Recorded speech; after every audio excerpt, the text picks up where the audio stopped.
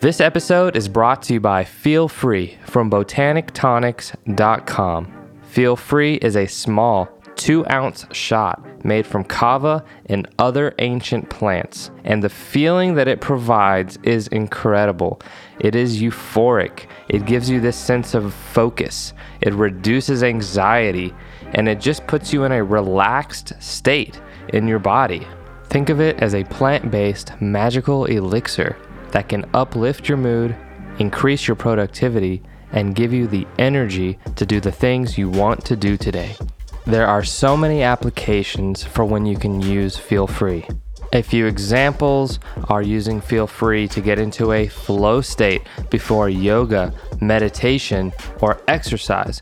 People are using this as a kind of energy drink to go running for miles at a time, and it's also great for socializing. It just makes it easier to connect to people around you. There isn't this kind of background hum of anxiety anymore.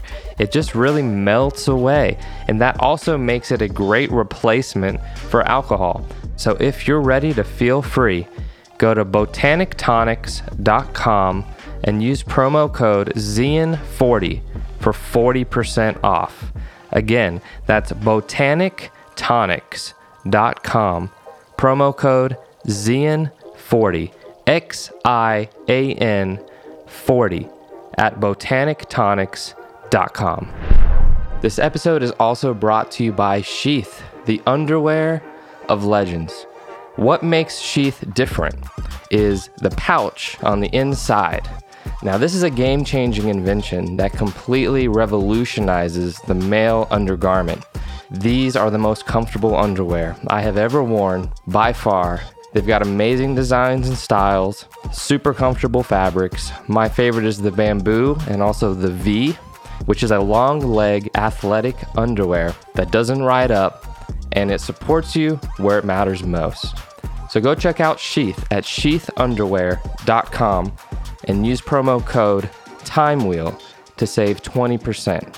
Once again, that's sheathunderwear.com, promo code TIMEWHEEL.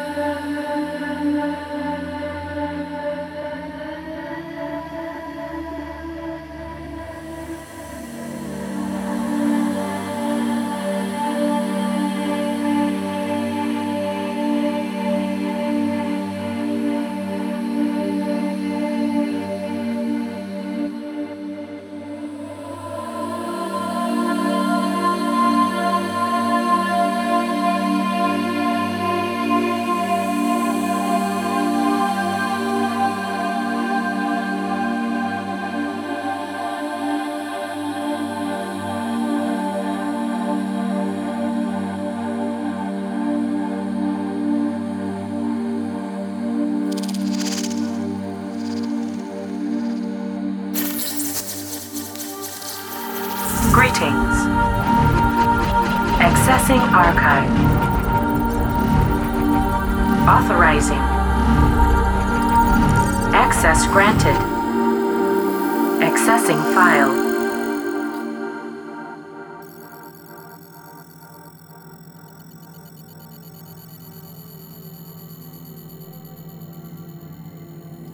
All right, we are rolling, and I'm here with my good friend Ben Holt. How's it going today, brother? Great, brother. How are you?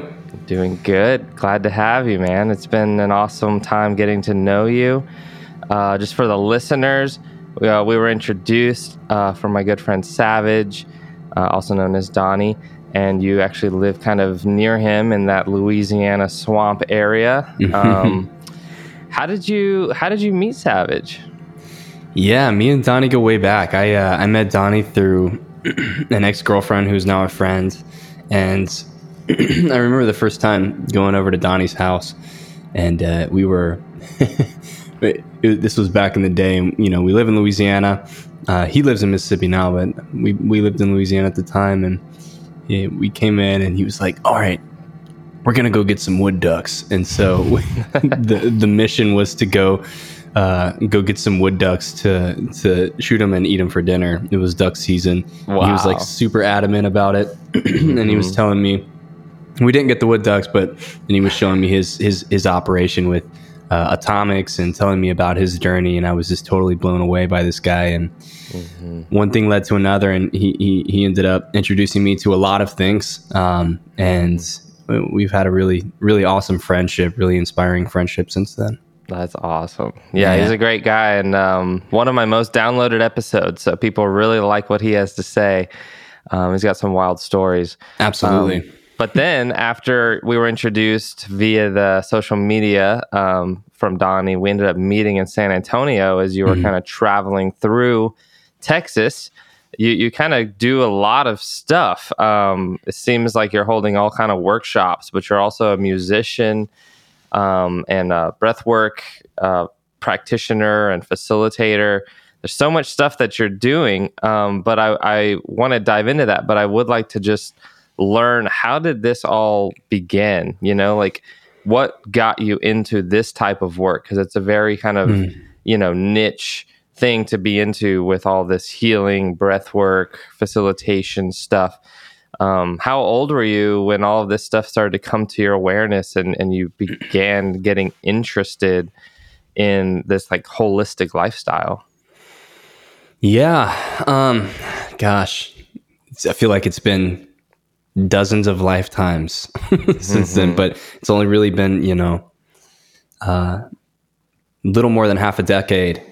I'd say that around 2016, I started really connecting with manifestation and doing these really powerful meditations and exploring the deeper sides of myself, asking deeper questions, looking for something more than just what I was experiencing in my everyday environment, which in Louisiana was, the pinnacle of success, the pinnacle of self-actualization was, a couple $100,000 a year, and that was it.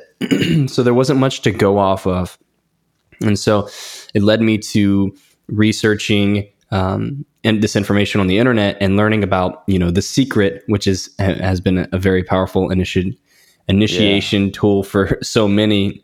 And learning about The Secret, learning about manifestation and really how it works and how we can practically apply it in our lives. And I started doing that when I was 20, and I was working for an MLM at the time, and many people would call it a pyramid scheme, but the products were amazing. I really loved the product, so I really believed in it. And I ended up doing well enough to get the BMW, right? Some have a Mercedes, some have a BMW. Sure. And I remember manifesting just every day, visualizing, connecting with this vision of this car, because for me, it wasn't just a car, it was a testament to my abilities to create the life of my dreams, my ability to create a life of abundance and success at a young age. Because where I'm from, central Louisiana, it's very grim. Most people are not thriving. Let's just say that. There's a lot of, crystal meth and a lot of imprisonment, really. Yeah. And, the private prisons in Louisiana. So it was just a really rough environment. So to have this BMW would have been this great testament to me breaking out of that traditional experience that so many people were having where I'm from. And so I remember just visualizing and connecting with this vision of this car.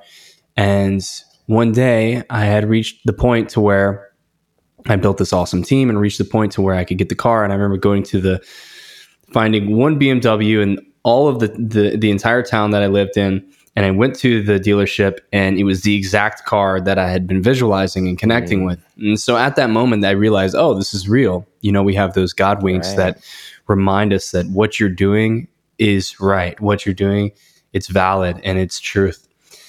So from there, I continued that process. I ended up losing the car, and going back to taking a few steps back as we typically do, and then a few more forward, and continuing to connect with meditation. And then what really opened the doors for me, my doors of perception, were psychedelics. Yeah. I know this is a common story for many, yourself being included. Absolutely. And the psychedelics really helped me to have that bird's eye view, have that third person perspective of my life, to see where I was messing up and where I was doing the right thing and how I could improve. And, I was receiving this incredible amount of coaching and therapy in these 20, 30-minute experiences. And then sometimes with LSD and mushrooms, these 6 to 12-hour experiences. And it really helped me to dial in everything that I was aspiring toward. It really helped me to understand myself on this deeper level. Yeah. So that led to me playing a lot of music, being very integrated into the music scene there in Lafayette, Louisiana, where I was going to school. And then the combination of music and psychedelics together was this grand symphony of just continuous creative expression and discovery and development of myself, but also through music, and it was this beautiful, beautiful journey that I was on for a couple of years at the time with the music and psychedelics. And that 2-year period really opened up everything for me. It kind of just removed all of the veil for me to see that anything is possible and that anything is accomplishable. Right. And it really allowed for me to settle with my past experiences in central Louisiana. From there, many things happened, and I got this awesome job with a startup and worked for someone else for about a year, and finally made some decent money, which was very hard to do where I'm from. And if you're not in the oil field or work at a plant, right? And so to have this job with the startup was a complete anomaly experience. A lot of people wanted what I had, and Sure.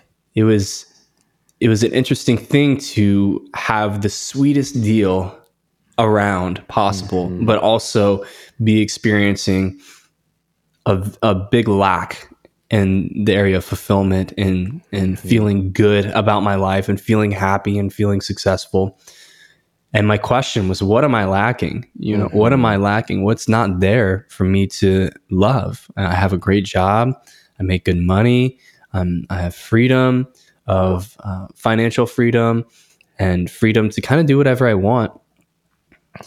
And it wasn't until 2017 when I did ayahuasca in Costa Rica that I realized that I was never going to find fulfillment through the outside world. I was never going to find fulfillment outside of myself.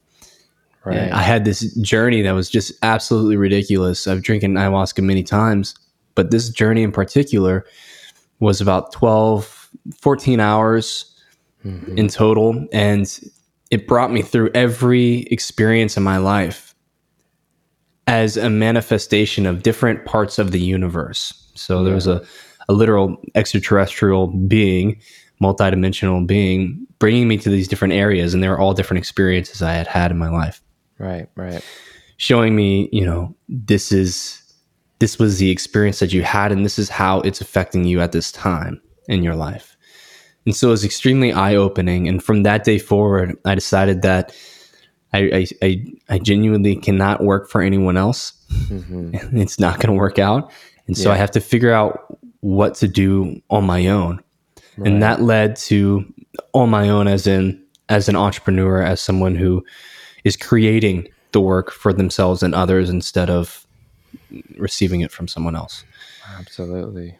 And that led to a lot of entrepreneurial endeavors, which eventually led to me being in Colombia. And at the time I was in Colombia, the country, and working on starting a media company, which I was very passionate about. I loved making films. I loved making promotional videos. I loved being behind the lens.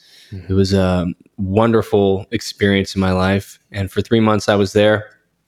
And I came back for a wedding in the United States. One of my very good friends was getting married, and I was in the wedding. And so as I was back in the United States, I did the wedding, and for some reason I knew that I had to stay there, and I didn't know why. I was with my brother, Jason Bodwin, which many of the people listening to this might know him as Jay Bird, Spirit and Flavor. He's an amazing human being, incredible artist. And he was my roommate before then, dear friend of mine. And he mentioned to me, well, you should maybe go to New York and do Bufo with John. And my question was, who's John? What's Bufo? And then next thing I know, I bought a ticket. Yeah. So whenever I got to New York, for the first few days I was there, I filmed around New York. I had a new camera, I had the GH5, and it was awesome, just having this incredible new toy to play with. And by day 4, I was just totally New Yorked, what I like to call it, because, it's so stressful there. And so I ended up getting a meditation on the way to the apartment, right? Just to level my head, because I was just totally flustered going from one hostel to another. And got there, met John, this big, burly, beautiful man, incredible guy. And he invited me in, and I had the experience. And, at the time, it was the most transformational, transcendental, expansive experience that I'd ever had. And my takeaway at the moment was, I believe that if your consciousness can go that far out and then come back into the body, then anything is possible. Right. Little did I know that that wasn't even scratching the surface for my experience in a whole. Oh, wow. So I got back. I came back south. I went to Austin for 5 days, funny enough. And I was on Lake Austin. We were just playing music and relaxing on the lake with my buddy at their lake house. And that morning, as I was sitting on a dock with my feet in the water, I was meditating, and I had my bandana over my eyes, and I felt this electric shock go through my body just instantaneously. And I pulled up the bandana, and the water and the sky and the trees were all I could see was the geometry behind them, the makeup, the geometric makeup behind them. I had this very interesting kind of supersonic hearing at the time.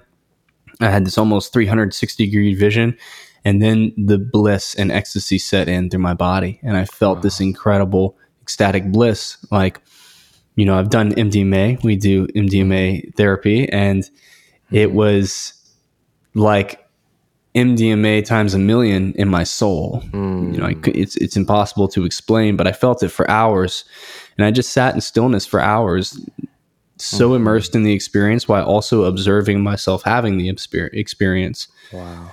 Like something I had never experienced before, not even close, and honestly, I've never experienced it after. And during that time, I connected energetically with these ascended masters, these deities, such as Ganesha and Krishna and Buddha and Jesus, and primarily Jesus, who came in very strong, who, I had a very kind of toxic relationship with before, due to the very Bible Belt-esque-ness of where I'm from. Right. And I just connected with him and felt this brotherhood, this connection, this deep love. And I remember telling him, man, you're so misunderstood. You're so misunderstood. And he said, welcome to the club. I said, now you know. Time to get to work. And from there, I knew that I had to go back to New York. It was so scary because it was so unknown and so terrifying. I knew I had to go back to New York, learn more about this medicine, learn how to facilitate it. And then I ended up becoming John Edgar's first apprentice at that time.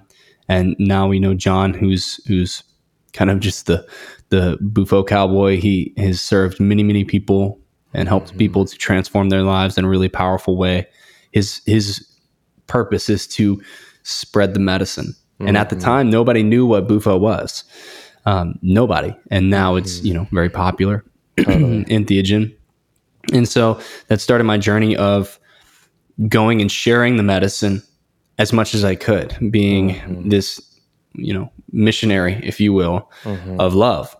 Because all I wanted, all I desired, the only desire I had was to be simply to be and to share the experience that I had had, the awakening experience, because I was taught my entire childhood, my entire life, that you have to die and be born again to come into the kingdom of heaven, and that you have to ask Jesus into your heart, right? This very metaphorical, very literal approach to salvation.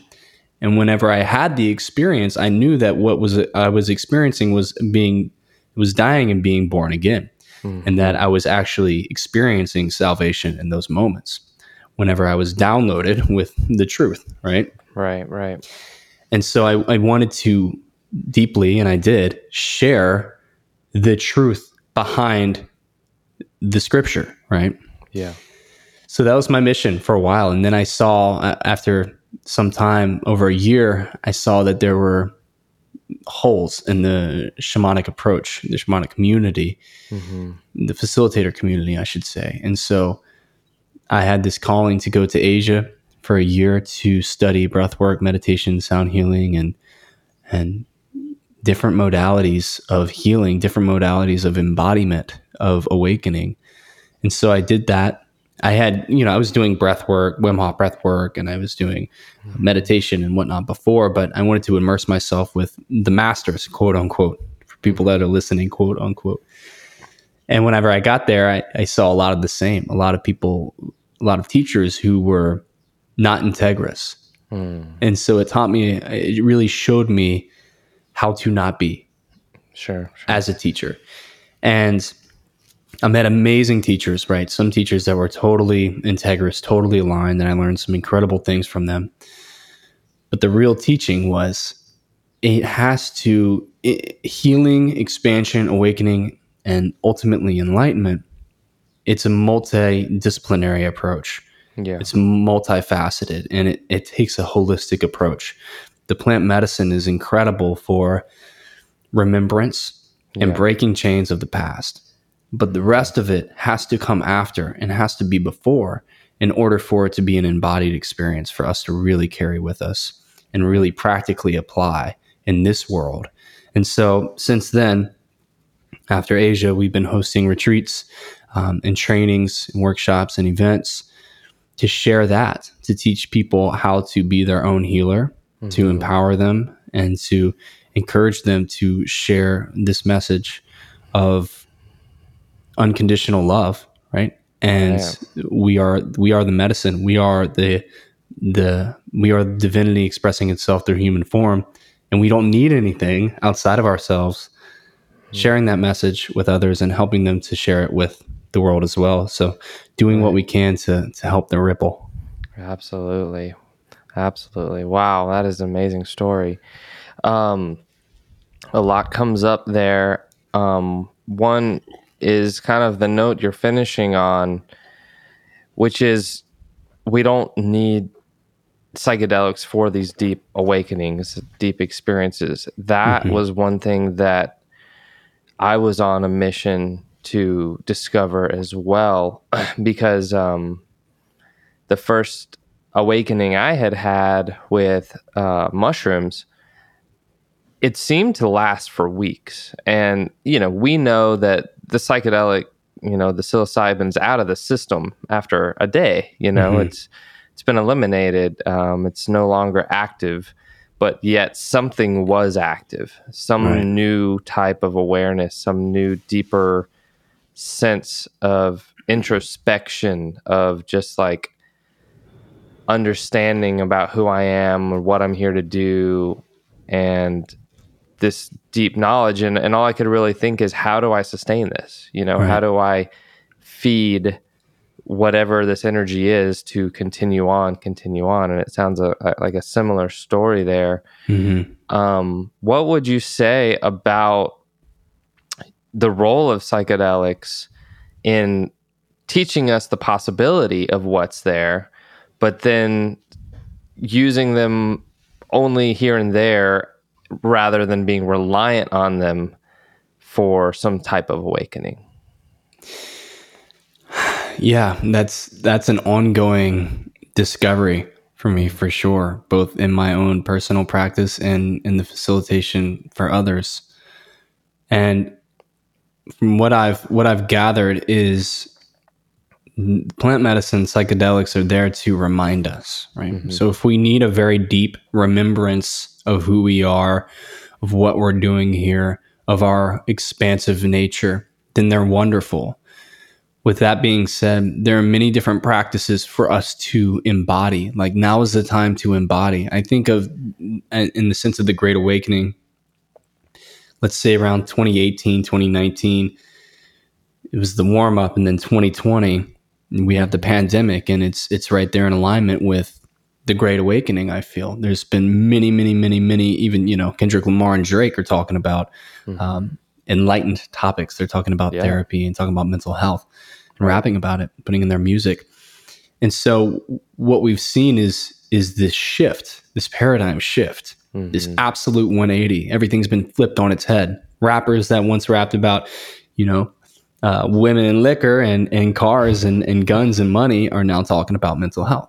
Right. So we're seeing things just flipped on their head. And plant medicine was an instrumental part in that. I believe that the Bufo experience in a microscopic expression is this grand death of the ego and rebirth of self. And in the macroscopic view, we've seen that kind of happen in the collective, and that's where I think plant medicine, especially that medicine, 5-MeO-DMT, is so instrumental. And I see it in this timeline of we died. We're like this old, society. We died and we were reborn. And so here we are as babies, right, learning how to navigate the world. And now we're moving into being toddlers, and we're learning how to communicate, and we're having these relationships, and we're learning to pick things up and learn what they are. Like, what is this breathwork thing really? What is this yoga and meditation thing really? What is it really for? And what are these mushrooms for, right? And we're learning how to embody it, right? As a child learns to walk, they learn to run, they learn to play sports, they learn to play music. It's an embodiment process.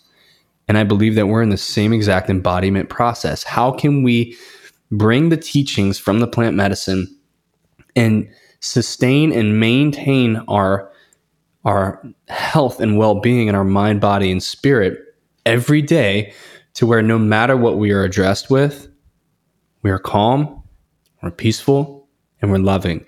And this is the most challenging thing to do as a human being. Right? In our relationships, in our jobs, in our experiences in the third dimension, where it's quite dense here. How can we bring fifth dimensional awareness and love into this place? And then, we can go into many rabbit holes on where that will take us next. Right. Whether we transcend out of the third dimension and into another dimension, or whether this earth becomes heaven on earth. It's very biblical. It's very scriptural. I mean, there's, both the Bible and the Law of One talk about this 7-year period. And it's right in alignment intuitively for me and many others in this timeline from 2020 to 2027. Yeah. So it's kind of this training ground, if you will, for us to prepare for what's next. And what is next? You tell me. Artificial intelligence, there's a lot there. There's a lot of potential in the future. But I think the plant medicine, circling back around, the plant medicine is a great reminder. It's the chain breaker. It can be absolutely life-changing. But I found that the most important aspect of that is the prayer, is the intention, is the set and the setting, which we all know. Everybody who's done mushrooms or LSD or any plant medicine knows that the set and setting is instrumental. And so that's how I personally use it. I like to go deep in breath work and also plant medicine. But the sonic neural breath work, the breath work that I created a few years ago, people are having absolutely psychedelic experiences with that breath work beyond the psychedelic experiences that they've had after a dozen ayahuasca journeys. Wow. So, and what that does, look, I love plant medicine. I love psychedelics. I love altering my consciousness. But what the breath work does is it empowers you because it's already there. It's already embodied It's intrinsic. It's innate. It's something we always have access to. Where the plant medicine psychedelics are outside of us. They're from the earth, but there's something that we have to put in the body. Right. The breath is already there. You and I can start breathing in a certain way right now, and within 15 minutes, we'll go into trance state, and our body will automatically start to heal itself. Mm-hmm. It will do exactly whatever it needs to do to heal itself. And ultimately, that's the same thing that plant medicine provides, is it brings you into this transcendental, trance-like state that allows for the thinking mind to relax, the prefrontal cortex to relax, and then the body intuitively begins to do its own healing. Right. And so they really go hand in hand. And I think that having a healthy relationship with everything in your life is the key here. Right. Yeah, what that's bringing up for me is, a lot of people try plant medicine and they have this breakthrough experience, but what they fail to do is bring some type of daily spiritual practice into their life so that they can kind of maintain that energy, keep that energy up. Rather, they just look forward to the next plant medicine experience. Right. It's almost like, let's say 3 to 5 days after their experience, when that effect is starting to calm down a little bit, they're already looking for when's the next one. Right. And I think that's okay. It depends where you are in your healing path. Everyone's different. But what is the game changer is when you're able to start inducing those states on your own for free at your own will, in your own time. You don't need something, you don't need to go to these ceremonies as often. At the beginning of your path, I think it's normal and natural to want to go through this like discovery of more, like what else is there? Because, for me, the first time I did mushrooms and then it actually worked, I was very interested in what was that. I need to learn more. So it was like, I need to do a handful more of these experiences just to kind of learn what was happening. But once you get a hold, once you get a hold on what is happening, it's like, okay, now how can I carry this forward on my own? And that's just like the next step. And I've interviewed a bunch of people that have, this sense of spirituality or this sense of enlightenment. And a lot of them say the same thing, which is like psychedelics are almost like a stepping stone. And they get you from this side to that side. But at a point, you don't need to keep carrying them to continue on your journey. And for me, it's always a hard thing to hear, because I'm over here like so fascinated with psychedelics and the states they induce, but there are always these older men that I've interviewed, that they say, yeah, that's just the beginning of the path. And I'm just like, well, what? Like, what do you know? That's why I interview them. And you definitely know these types of modalities as well, from the breath work to the ice baths to meditation and all of these things. Yeah. So I did just want to ask, what do you think is one of the best methods daily, and maybe even how to start your day for people who are looking to integrate like this spiritual dimension into their lives? For sure. And that brings up a lot of inquiry from me, because it's been this constant journey of how do I optimize my day fully, right? How do I bring this fully into my day-to-day life here on Earth in the third dimension during, kind of a chaotic environment around us. Right. And I just wanted to backpedal a little bit and say, even McKenna said, when you get the message, hang up the phone. Right. Right. And throughout this plant medicine renaissance, which I like to call it, because it really is a plant medicine renaissance, it's the eagle condor prophecy. It's the modern connection with ancient technology, ancient practices, ancient wisdom, primarily from South America. As this has happened, right, we're in our adolescence. We don't really know how to act. We don't really know when to hang up the phone, right? Sure. And what it does is it creates, a lot of the times, a spiritual ego attachment, what I like to call it, saying, oh, I do Bufo every day. I'm enlightened. I understand truth. And hey, that was me too, man. I get it. Because you can absolutely feel enlightened in that space. But it's not what I discovered, which was a really disheartening discovery, was that is not what we're supposed to do. It's not what we're here for. We are here to thrive in the body, feel amazing in the body, be free in mind, body, and spirit. And the psychedelics, as you said, they help us get from one side to the other. But what do we do every single day that allows us to maintain this breath of life, right? Which yogis would sit in caves for years eating grains of rice just to have this little experience that I had on that lake. And the 5-MeO-DMT initiated that in a single moment, right? Brought me there in 5 days instead of 10, 20, 30 years. Right.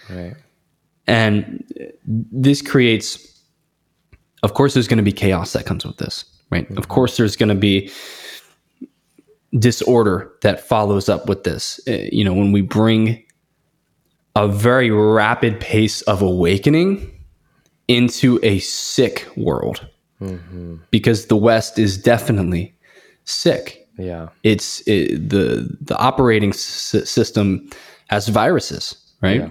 And Native Americans call this Wetiko. In South America, we call it Panema.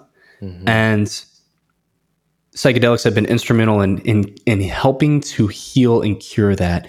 But how do we listen? How do we really get the message? Which leads me to your next question. I find that there's a few different things that we can do to really optimize our lives. And this is very relative to the person, but there are ways for us to thrive every day. And as we thrive every day, there's still going to be third dimensional bullshit, right? We'll just call it that, because it's never not going to happen. You're never going to live in a perfect world. At least not for a while, right? I don't know what 2027 has in store for us and thereafter. But if we just simply take a few steps, and this comes into coaching, right? When we're doing coaching, it's all about creating a game plan for your day. Not looking at your phone for the first hour of the day, that's a great start. Most people turn over, they grab their phone, they get on social media, they automatically go straight to dopamine. They automatically go straight to how many messages do I have? How many likes do I have? Let me scroll on this. I've got blue light shining in my eyes. I've got, my brain is on full blast immediately. We're designed to wake up slow. We're designed to go to bed slow. And so not looking at the phone for the first hour, having some sort of gratitude, affirmational practice, where we connect with the energy of gratitude. We initiate the energy of gratitude at the beginning of the day. It's going to carry us through the third dimensional stuff that we may have to deal with. I am grateful for everything in my life. And then from that gratitude, we can use it to fuel our manifestations. We can use it to fuel creating our dream life. Yeah. From I am grateful for all my amazing friends, the opportunities that I have with my music because of Matt, right? Now I'm going to translate that into I am so grateful that I'm playing at sold out festivals and everybody is receiving the music beautifully. And the music is medicine. People feel healing as they listen to the music. When I connect with that vision, utilizing the gratitude for what's already there, filling that vision with gratitude, then we're starting to create this superconductor. We're starting to change the subconscious mind and beginning to really open up to the infinite amount of possibilities and working with the universe, right? Yeah. Calling that in. So I like to do gratitude and then an affirmation practice. And then my simple formula is breath, movement, and stillness. Some type of breath work, whether that's dynamic breath work, which is what myself and my colleagues and all my students do daily because it's such an awesome practice and it's constantly developing and growing. It's derived from Tumo breathing, Wim Hof breathing. Movement some type of yoga asana, some type of exercise, whether it's 15 minutes or an hour and a half, it doesn't matter. Just moving the body, connecting the breath and the body together so that we're in the body, right? We want to be in the body. And then stillness, just being still, just sitting with your breath for 5-10 minutes, super easy. And then you can develop this practice as much as you want. I have students that are like, hey, I did 4 hours of morning practice this morning. I'm like, damn, I need to, who's teaching who right now, right? I need to get on my game. I also love cold water. Yeah. Absolutely love cold water. The ice bath is something that's extraordinarily good for the body. It brings you into your body immediately. It's the most potent medicine in my personal perspective. I just feel the cold water resetting my nervous system, jump-starting my system, boosting my immune system, tightening my skin, decreasing inflammation. Is incredible. Yeah. And also, I've noticed it brings your mind back to your body really quick, instantly, because so much of the suffering that we go through is thinking about all these external people, external events, things out of our control. And, I've said this on my podcast before, when you're in the ice bath, you're not thinking about who the president is, right? Yeah. You're trying to survive. Yeah. You're like, whoa, and then when you get out, you have this glow, it lasts several hours where you're just like, it's really pretty out here today instead of all that chatter. You know what I mean? Yeah. You feel good. Yeah. Right? It is an instantaneous feel good. And it also helps you to flirt with discomfort. Because as human beings living in the West, we have this deep affection for comfort. We want comfort. Right. And there's a saying that goes, easy times create weak men. Hard times create strong men. Strong men create weak times. So we're going in this cycle. Yeah. Right? Right. And the 50s were a testament to strong men create easy times, I believe. And we've entered into weak men create, these really interesting times that we're in. Right. And so getting uncomfortable every day, whether it's pushing your body to a new level in the gym, outside, in the ice bath, in the sauna, pushing your edge a little bit, expanding your capacity will allow you to live a more fulfilling, more abundant, and more vital life. It just will.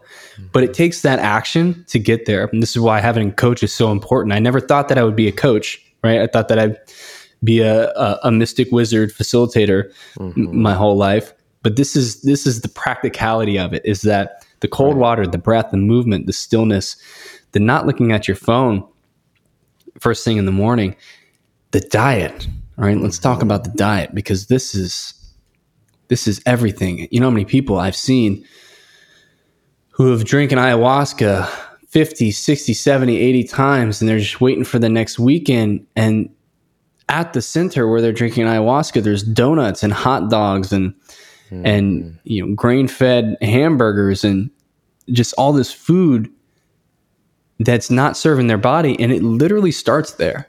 Right. It starts with breast milk, right? It starts with having a nutrient-dense diet that we're here to have. When we were hunting and gathering, we ate meat, berries, and honey. That's what we ate. Yeah, and what is your view on meat and dairy and stuff? Because a lot of people in the yogic circles try to avoid meat, maybe even avoid dairy. Some yogis are okay with dairy, but they don't want to eat meat. Totally. What's your view on all of that? So I understand the meat thing. I do. And look, I grew up on a very large hunting ranch. My dad raises white-tailed deer, and so I grew up hunting and eating meat constantly. And then I was also vegetarian for a while. When I lived in Bali and I was on my mission in Asia, I was eating primarily plant-based. For me, it's about listening to your body. A lot of people have allergies. They're allergic to dairy in some way. And a lot of the times it comes from the grain that they eat and the glyphosates within the grain. I personally, my body doesn't agree a lot with dairy, even if it's grass-fed. So I typically try to keep dairy out of my diet. It also makes me kind of mucusy. So when I'm breathing or singing, it's annoying. Right. Also a C-section baby, right? Also had asthma my whole life. These things that I've had to cure, these things that I've had to heal at the root. So I try not to activate and aggravate those old things in my body. Right. But dairy oftentimes is something to be avoided, and gluten is something that we should all really avoid, to be honest. Because a lot of the times it's people don't have celiacs. Some people do, but most people do not. But they'll say that, yeah, I have celiacs or I have a gluten intolerance. What we typically have an intolerance to is glyphosates. So people that are not eating organic food, like I understand, I get it. Organic food is expensive, but organic food and the food that you eat is your insurance policy. Like that is your everything. Right. Right. We can go to the doctor and have health insurance and go get these medications to cover up all these issues that we're having. But at the end of the day, a lot of time at the very root, it's the food you eat. And so tons of my clients will tell me, yeah, I was, and many friends that I have, I was dying. I was 24 years old and I was dying. Yeah. They told me that I had cystic fibrosis. I had ulcers on my uterus, that they were cancerous, and all these different things, cysts on my uterus, and severe inflammation, arthritis. What's the one thing they do? They cut out gluten from their diet, and boom, just like that. What you're really cutting out is glyphosates, and glyphosates disrupt the endocrine system, hormonal system, literally everything. And most people don't know about that. Your doctor will never tell you about that. Right. Likely, unless you have a holistic naturopathic doctor. School doesn't teach you about that. You're never going to be educated on that unless you educate yourself. So Dr. Zach Bush, I find to be one of the most important human beings on this earth at this time. And I can't wait for the day that I meet him, because I love how that usually happens. Like you're like totally vibing with this person, what they're sharing. Next thing you know, you're totally peers with them, which is amazing. It's like right now, what's happening between us. Absolutely. And because I admired you as soon as Donnie told me about Time Wheel. I'm like, this guy's awesome. And now here we are. Appreciate it, man. and he's the best at explaining this. So check out Dr. Zach Bush. He lays it out really, really beautifully. And so my view on it is listening to the body, being intuitive. If an animal is pasture raised and they are humanely slaughtered, I know there's vegans that are cringing super hard right now, but if they're humanely slaughtered, I think that it's fine to eat. Personally, from my own perspective, for me, I'm not saying that for anyone else. Growing up on a hunting ranch was very eye-opening for me because, and I talk to vegetarians and vegans about this a lot. I'm not arguing that hunting is good or bad. But when they say it's so terrible that you would kill an animal, and my response to that is like, well, do you know how the animal is going to die otherwise? Right. No. Well, that animal is going to either lose its teeth and starve to death, or it's going to be gored by another animal, right? To take an ethical shot on an animal is by far the sweetest way for an animal to pass on into its next life, right, in the woods. I can see that. Right. I can see that versus like the starvation, this like slow death over a week, and you're just like, oh, the suffering, I feel so for much. It. Versus like, boom, okay, here I am in the next dimension, like. Yep. And then as long as you use the animal, I can see that, and I do eat meat, not all the time. I'd say I'm like, 60% vegetarian, 40% I'll eat meat, and it's just kind of as I crave it. But yeah, I have been a vegan in the past, and it has some interesting effects on the mind and the body, and it is good for going into ceremony or trying to reach your deepest levels of meditation. And I just kind of think of it in the sense that the body isn't processing this kind of denser data to process through the stomach, which meat is, let's just say it takes more energy to digest. Right. You free up that energy for your meditation and that type of thing. Fasting, yeah. if you want to go deep into meditation, just don't eat anything. Yeah. Eat some berries, right? Totally. Or do a coconut fast. You'll feel enlightened, right? I used to have a coconut business, and we'd have leftover coconuts, and so we drink coconuts for days and do a fast. And you are just buzzing off your freaking rocker. You feel incredible. And the thing that we're starting to understand now, right, is through bros like Liver King and Joe Salentino, that there's a lot of plants that don't want to be eaten.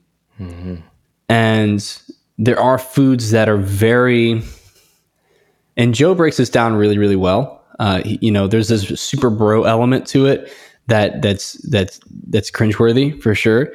But these guys break it down well. And if we eat like our ancestors ate, then ultimately we're doing our body a favor, right? The honey, the fruit, the berries, the meat that's grass-fed and grass-finished, it's clean, right? And then ultimately, if you can harvest it yourself, that's best. But if you're looking to accelerate in your meditation practice, maybe steak's not the best thing for you.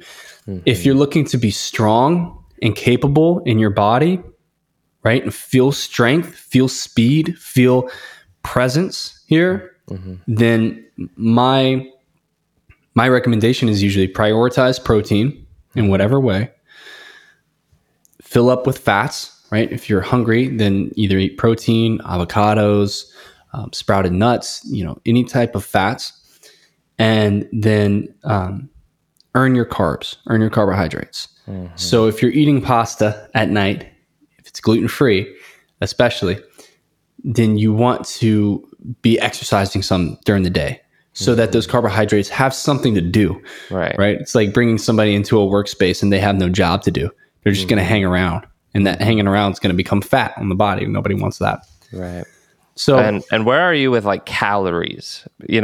Should people think about calories, or should they kind of just eat until they feel okay? What's your suggestion on that? I don't think people should think about calories. I think that from my experience eating, so before any of the breath work or plant medicine, I was a personal trainer, and I grew up basically going to a gym. So I have a lot of experience with athletes, training athletes, being an athlete myself, and then food was an instrumental part of that.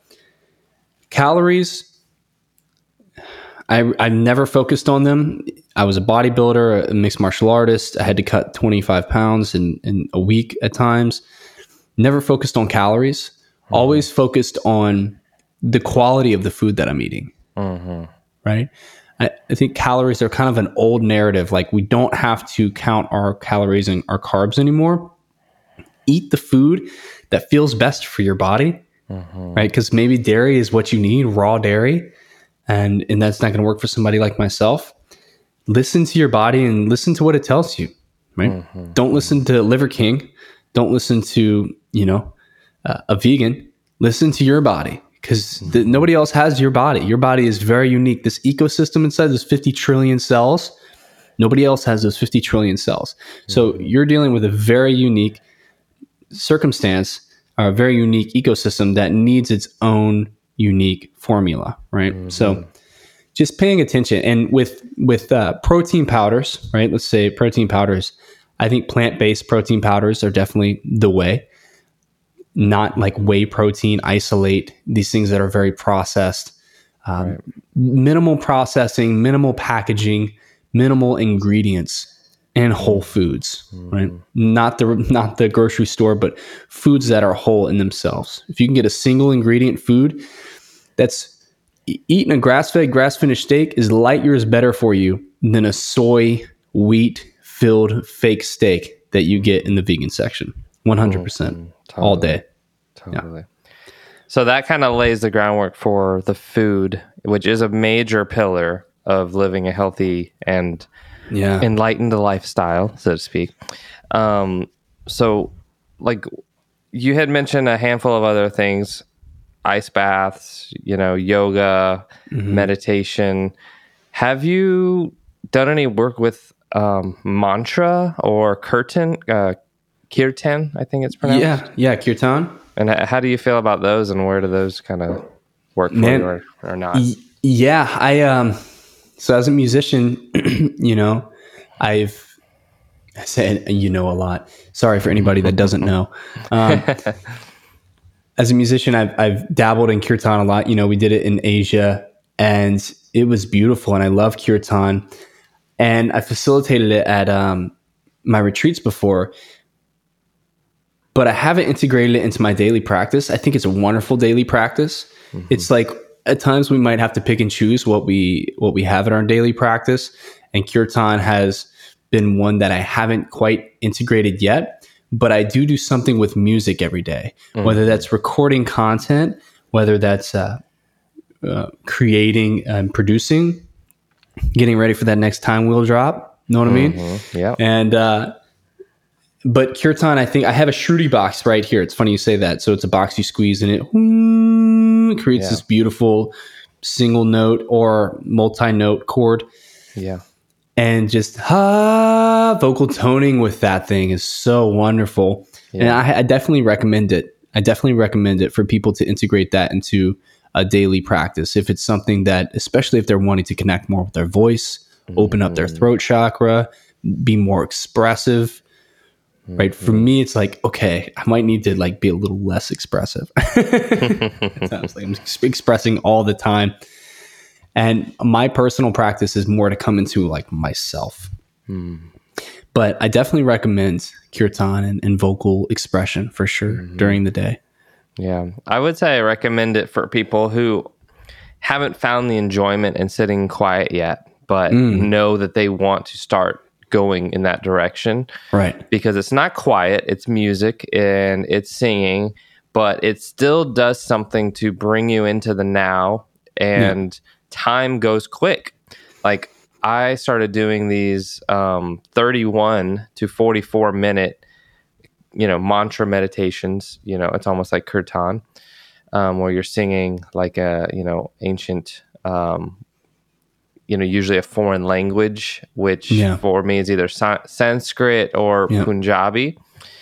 And you just kind of go somewhere. You kind of like wake up 40 minutes later and you're like, whoa, it's over? What? Like that almost felt like 10 minutes, but it still has a meditative effect. I find like once I come sit up after that and walk around the house, I notice a different glow of my energy. Oh yeah. Of where my mind is and where it's not. And it just really locks me into the present moment, the day, really alleviates the worrying mind.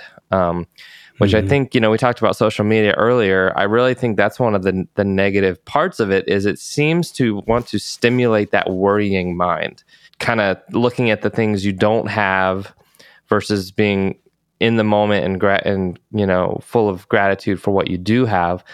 That's not a normal thing. That's a new thing to humanity. And it's, generating Instagram and Facebook and TikTok a lot of money to keep you kind of worrying because you either distract yourself further by staying on the platform to avoid, doing the things in your life that more or less we know we need to do. Or it makes you go down these rabbit holes and there's all this divisiveness, and you have to kind of really curate your feed and bring boundaries into play to let social media be a positive thing, which is what I've done over the past, 6 months, a year, where I'm just like, I only want to look at content that makes me feel better, or I don't want to look at it at all. Right. So I do like how you say, for that first hour of your day, just not checking the phone, and it's a tricky one because even our alarm clock is on the phone, but it's like, just try to not dive in to the social platforms or your email and stuff. Like it makes me think, in the old days, like let's say the 50s, the 60s, like that'd be the equivalent of waking up and immediately going to your mailbox and opening up letters and like reading the letters. Is that really, that's not natural. That's not normal, So yeah, looking at the stock prices on the newspaper, right? Right. It's like as soon as you wake up, let me run to the mailbox right now and see what's what the word is. It's like Yeah. usually you go to the bathroom, brush your teeth, get your clothing on, like let it be, like do things in order of what feels right and natural to our system. And social media is crazy. It's crazy. Absolutely. And it's really about just having some morning routine, right? When we integrate into a routine, studies have definitely shown, and I've seen personally myself and clients, that it makes life way better, right? And in that routine, breath, movement, stillness, some type of discomfort, and then reading, some type of journaling practice, connecting pen, pencil with paper in some way, reading an inspirational book, journaling about whatever it is you need to journal about. In The Artist Way, which is this great book, it says to become a better artist, you need to open a page and just write an entire page. And it doesn't need to mean anything at all. You're just kind of creatively almost skimming off the surface of your creative expression so that, boom, the essence of your creativity is there. Another thing that's really been instrumental in the clients that I've worked with is coffee. Most people are drinking a piping hot cup of pesticides in the morning. Pesticides and herbicides. Coffee is the most heavily sprayed plant with pesticides, herbicides, Roundup in the world. And in the United States, there's very few regulations on Roundup. And it is glyphosates are in the Roundup. Roundup, glyphosates, same. So when you check out Zach Bush, learn more about this, I promise you will be eating organic food and drinking organic coffee. Another part of the coffee that's a real issue is the caffeine. Caffeine doesn't give you energy. It just deters your body from recognizing that it's tired. So you're turning off your internal alarm system that's there to show you that you might need rest. Right? To keep going. Next thing you know, you wear yourself out. You don't have enough hormetic stress in other parts of your day and your workouts, and you have too much stress, and next thing you know, you're sick. Yeah. Changing from, let's use Starbucks coffee or Dunkin' Donuts coffee to organic decaf coffee, game changer. I'm going to plug Mudwater here because I love Mudwater. I have some. Right, totally. And it's a great product, and they're not a sponsor for me at all. But I've been really enjoying Mudwater because they take the issue of caffeine and they remove that. They put a little bit of caffeine, but it's full of adaptogenic mushrooms. It's got, mostly adaptogenic mushrooms, chai tea, cacao, I think. Yeah, it also has cacao, exactly, which is theobromine, which is super heart opening. I used to just drink cacao in the morning, and we worked a lot with cacao, but the Mudwater has been amazing. And so these changes that someone can make into their day to become more embodied are very small. Yeah. They're literally, you're at the grocery store, there's this coffee, there's that coffee. Instead of grabbing this one like you always have, right, because it's familiar, grab this one. It's going to make you feel better. Yeah. Right? I need to try that because I think coffee is one of the daily things for me that is, it's just like an automatic, like and it almost is my motivation to get out of bed. It's like, I love, like when I get up, when I wake up, like within the first 10 minutes of waking, I get excited for my cup of coffee. Right. And, I've always looked at that as a good thing because some people don't have anything to get excited about, even if it's just coffee that I get excited about. It gets me on that roll of excitement for the day, but I certainly think maybe it could be a healthier option, like an organic coffee, because I don't think I'm drinking organic coffee. But I did want to ask, do you know anything about adrenal glands and coffee and caffeine? Because I've been hearing a little bit about that recently. Yeah, so I don't know enough about the adrenal glands to say yes, I do. I do know about adrenal fatigue. Yeah. That whenever we consume large amounts of caffeine, usually a cup of coffee has anywhere between 100 to 200 milligrams of caffeine. And again, that caffeine is not clean caffeine. The difference between green coffee beans and roasted coffee beans and the energy that you feel when you drink it is insane. You feel this clean energy from these green coffee beans. And then the roasted coffee beans, every single time I drink coffee. Look, I love coffee. I love the smell of it. I love the vibe of it. I love going to a coffee house, opening some nonfiction book and just diving into a Harry Potter, with some coffee. There's something about it that we are totally addicted to in the West. But every time I drink it, I crash, right? I crash. And it's partially from the caffeine, right? We have a caffeine boost and then it relaxes, right? Really, the caffeine's just covering up the fact that we might be sleepy. And then that goes away and, the sleepiness is still there. Right. But adrenal fatigue, over time, when we drink a lot of coffee, we gain adrenal fatigue. And one really awesome way to avoid this is to drink organic. Because if you're feeling a crash from coffee, it's caffeine, but it's also the glyphosates. Glyphosates. I swear, the glyphosates are the Wetiko of the modern world. They are just pretty much evil incarnate into our food to make us sick and make us reliant upon pharmaceutical companies, which, by the way, also create Roundup. It's like, it's all a big racket, and they're doing a really great job. But this knowledge is understanding the knowledge of this, being aware of this, having this wisdom is embodiment, is what I feel. It is the embodiment. It's know thyself. And knowing thyself includes knowing what you're putting in your body.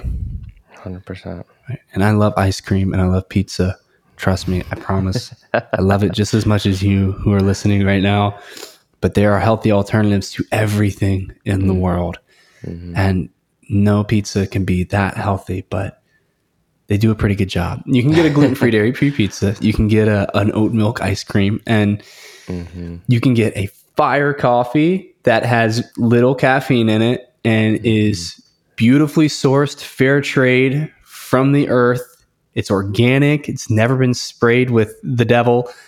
There are ways to do it all, to have all of the same creature comforts that we have, but to feel amazing. And this is something that people, they're like, I don't know. I can't eat healthy. I like this food and that food.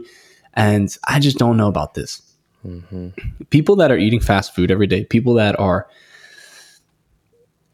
eating tons of salt and sugar have almost demonized their taste buds, right? Their taste buds are totally on a train that's off the rails. Yeah. Their body is totally off the rails. Of course, you want to eat all this sugar and salt and fat because we are adapted as human beings to eat as much as that as we possibly can, right? As we survive for hundreds of thousands of years. And now we've adapted to where, we have McDonald's on every block.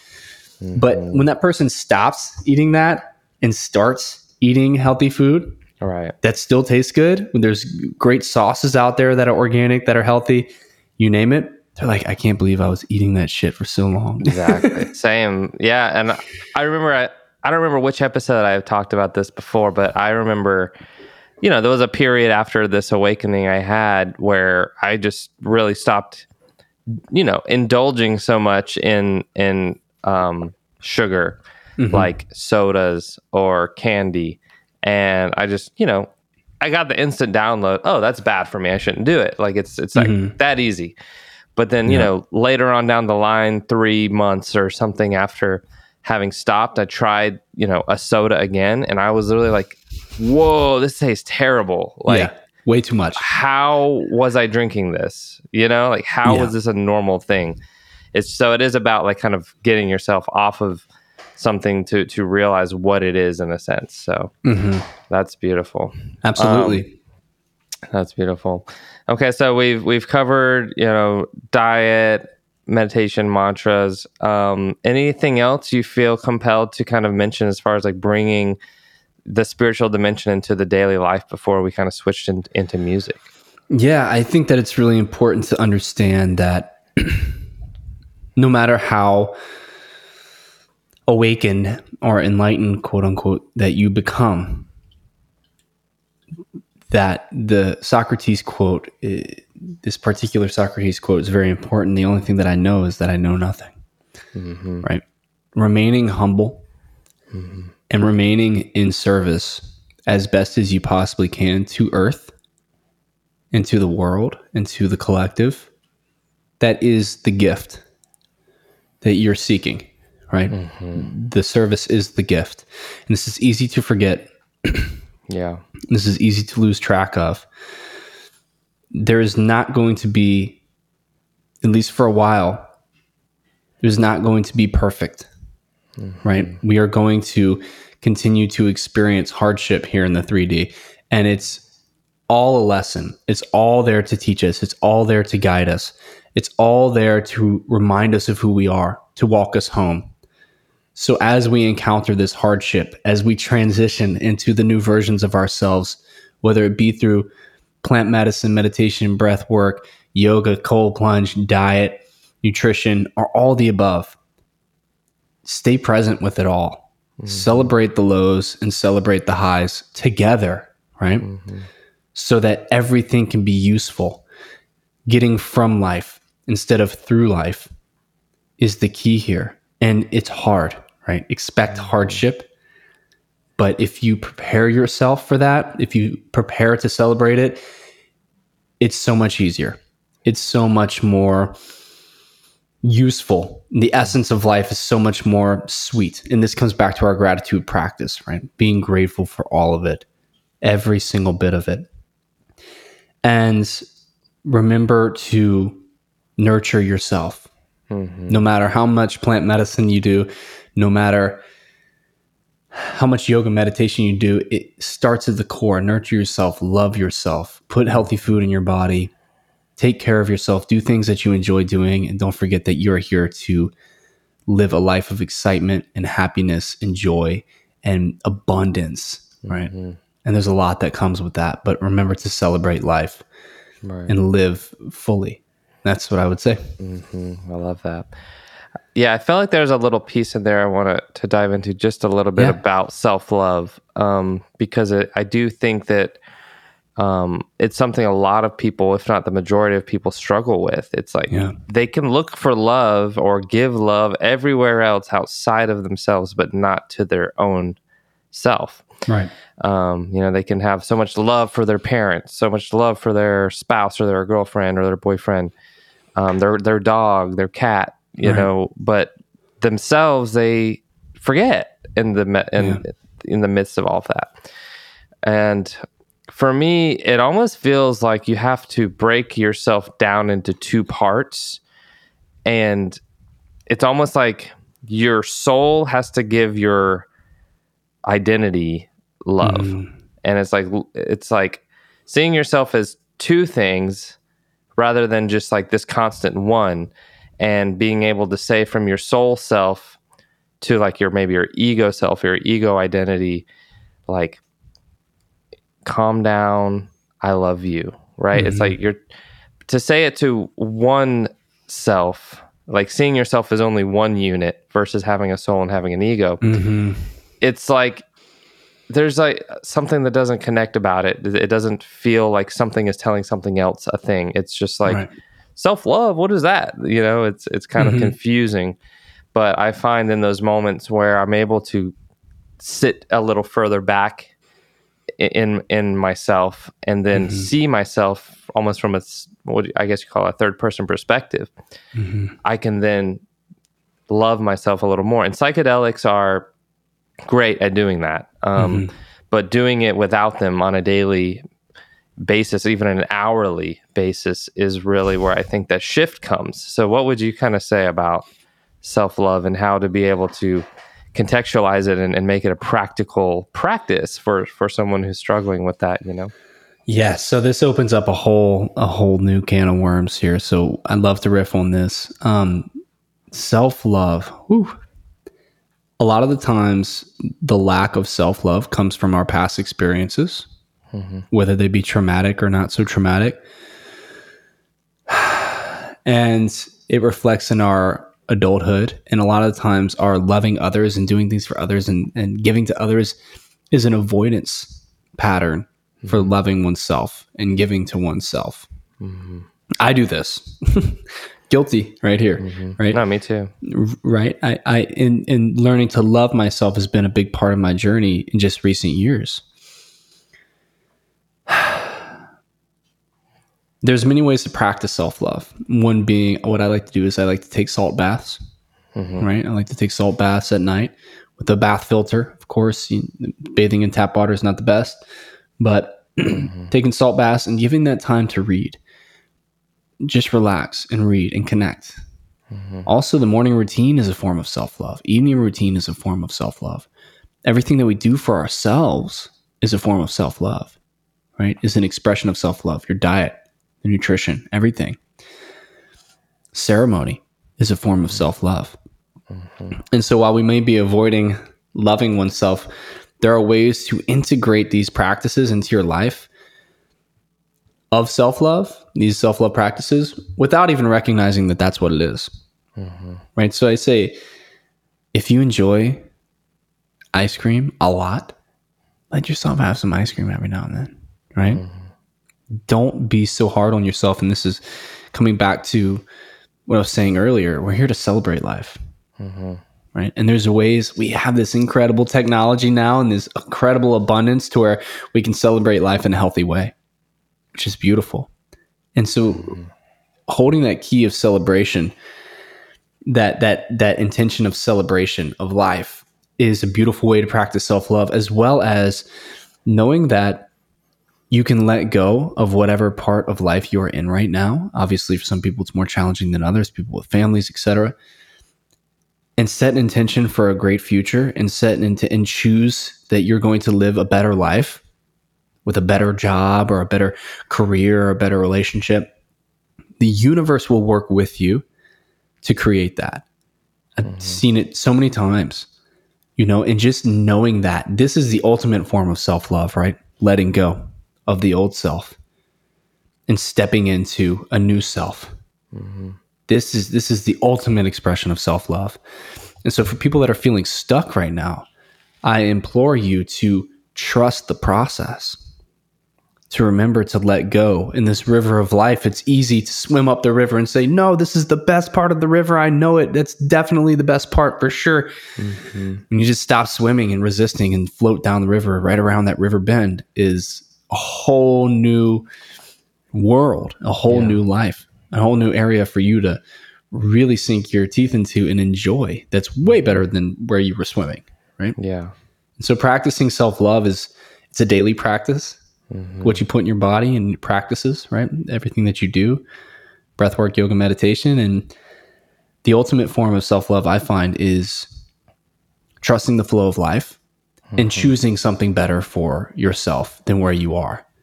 Choosing yourself, right? And your growth and your development, your expansion. That's the ultimate expression of it. And I'd love to riff on what you said when you sit back and you break yourself into two parts. This is what Michael Singer in Untethered Soul calls the roommate, right? The ego. And I think it's important just to reflect on the ego really quickly, because the ego, imagine the ego as your roommate, right? It's your soul and your ego there. And your roommate has been, for his whole life, for the past 30 years, he's 31, or let's just say he's 30 and 6 months old. And for 30 of those years, 30 years of those 30 and 6 months, he has been totally afraid for his life.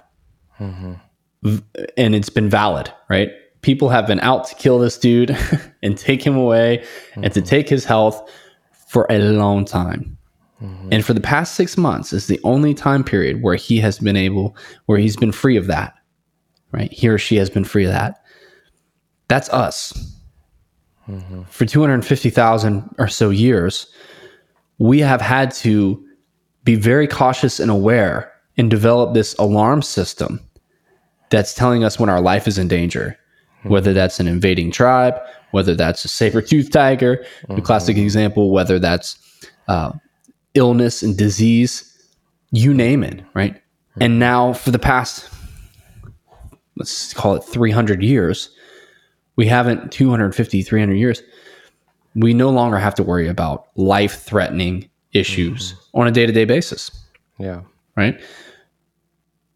So it's going to take more than 6 months for that roommate to adjust to the new reality, right? It's going to take years. And that's us. So our ego, although we're battling with it constantly, and we think of the ego as a separate self, and we think of the ego as the self that doesn't serve us, the ego is a huge part of our existence as a human being in a human body, right? It is the number one tool for keeping us alive. So instead of getting angry at the ego, if anybody's having this dialogue, right, connection with their ego, I invite you to see your ego as someone who's been subjected to some really hard shit and a lot of conditioning, and take them under your arm and bring them into your sphere with love and show them, hey, it's okay. You don't have to worry about that. It's all good. I promise it's okay. Look at this. Look at what we're creating here. Look at this beautiful vision of what we're creating, of harmony. You never have to worry about dying again, right? And psychedelics do that super well. They're really good with that. But this is also a daily practice. If we're struggling with the ego, if we're struggling with fear, false evidence appearing real, then we can bring the ego in and share our collective vision with the ego. And that over time, the ego will say, wow, life is so much better. Instead of, damn it, ego, like, why are you always bothering me? Why are you always telling me that I can't be in these relationships because they're going to fail and this and that? The ego is going to say, I'm sorry. I'm just trying to keep you safe. I'm just trying to keep you safe, right? Just trying to keep us safe. So I think this is really important key as we embody ourselves more in this new paradigm, that the ego is just trying to keep us safe, and that it's there for a really important reason, and that the tool of the ego, who knows what it's going to become once it is also shifted into awareness that it no longer has to be afraid of death. So I just thought that was an important thing that you shared, and something that has been really instrumental in my journey. And when we share this at retreats, people light up. They're like, oh, I got it. The ego's not trying to kill me. It's just trying to keep me alive. Totally. Yeah. It makes a lot of sense, and it gives some type of compassion for what it's doing, like that mental tick that goes off that wants to protect you from this, that, or the other thing. Realize that, it's trying to save you from something, and it's trying to do a good thing ultimately by telling you a bad thing. And that's kind of a weird, it's kind of a conundrum, almost paradox, but it's bringing that deeper awareness in and observing what it's doing and bringing compassion to that. And then maybe it'll settle down a little bit. The monkey will get off your back a little bit, so to speak. And that's just an important thing. Addressing it with love instead of addressing it with anger, right? Exactly. Because it's also a reflection. It is you. Are we loving ourselves? Because that self-love, it's loving every part of ourselves, even the parts that we don't necessarily like. Right. And that's not easy. Neither is a cold plunge, right? So the essence and the foundation of what we're sharing here is thriving in a human body on earth is not easy, but it is worth it. And it is possible. So absolutely. Great message. So to kind of finish the podcast out, I did just want to discuss your music. You have several releases. I believe the first two were called Within. Is that right? Yeah. How did you begin on this path of wanting to put music out? And what is your intention with Within and then your new single, Mama Kia? For sure. So been playing music live for a while, long time. And I always, I recorded an album with a band a while back, and then I dabbled in GarageBand and then Logic, and I've been wanting to put music out, and it's about finding, I love the way Donnie lays this out. It's about finding the sound of your soul. And Donnie really did that. He had Archetypes, I think it was in like 2016. And then, he wasn't really known at this point as a musician, not even close to where he is now. And I'm not speaking for Donnie, but just watching his journey has been super inspiring for me, because in 2020 he releases Solstice, and then boom, he's playing with Armani, he's playing for FFS. I mean, he blew up. because he found the sound of his soul. So Right. I'm on that same journey, and it's cool to see Donnie's like, I'm seeing like 2 years into my future and holding that vision, and that's my intention right now, is to bring all of my experiences, the experiences of my awakening and the experiences of everything that I'm sharing and everything I'm experiencing in my life in this new paradigm, into music that makes you breathe, feel, relax, dance, and connect with that deeper part of yourself. And so within is the pilot tracks of a meditation, sound healing, medicine journey music project, right? That's going to develop over time. I have songs that have been finished for it, but it's going to be the part of my music that people plug in, whether they're in a sauna, ice bath, they're on medicine. It's designed to be healing. And so every instrument, every frequency in there is intended toward healing. Right. Whether it's voice, flute, even digital instruments, it's all in the frequency of 432, which is 8 cents below the traditional 440 concert tuning, which we have found to be more harmonious. And this is kind of it's a little bit of a myth. There's a lot of debate about this. I think it feels better in my body. That's all I need to know. And so for the music within is really that pilot project of the journey music. And then we have Mama Kia, which was me really getting out of the way of myself and allowing for that song to really come through. And it did. And it was the intention of where within was the journey music. Mama Kia is the dance. It is also a journey, but it's designed to make the body move, make one connect with all of the different elements of the song. And the song includes many different modalities, really. It includes many different voices and vocal expressions from all over the world, whether it's Gregorian chants, Fialshi European singers, African chants, as well as these different ethnic instruments as well. And my intention is kind of to bring the world all together into music, Love that. which Savage has done beautifully, but bring the world all together in music with the collective intention of prayer. Right? And then Mama Kia also has Don Francisco who's a Huachumero in Ecuador, who serves Huachuma San Pedro, which is a plant medicine that consists of mescaline, which is a beautiful medicine. And he's doing this opening prayer for ceremony. And so in my vision, as I was getting out of my way and letting the song come through, what transpired was Don Francisco opening ceremony for the feminine. Yeah. Another thing that Zach Bush talks really beautifully about is this, I believe it's an Ecuadorian tale or myth where the eagle or the condor is flying with one wing, and it's the right wing, and it's the masculine kind of patriarchal wing, and it's just flying around in circles. And as we change into this new paradigm, the left wing opens and it flies straight. It flies direct. And that left wing is the feminine. And so you've seen this really incredible and sometimes toxic feminine empowerment, but the feminine is really this nurturing essence. It is this loving, open, nurturing, connected, communal essence that women naturally carry, which is why I love to be around women, because I feel supported and nurtured, right? And something that we are adopting as men, right? As we are the mountain and the woman is the storm around the mountain, right? The emotion, the power. We're also adopting this feminine essence of nurturing, of connection, of being able to look into another man's eyes, feel their heart, breathe with them, and for that to be okay, for that to not be completely and totally unacceptable, right? To feel our emotions. And so Mama Kia is the Quechuan moon goddess, and she really represents the feminine.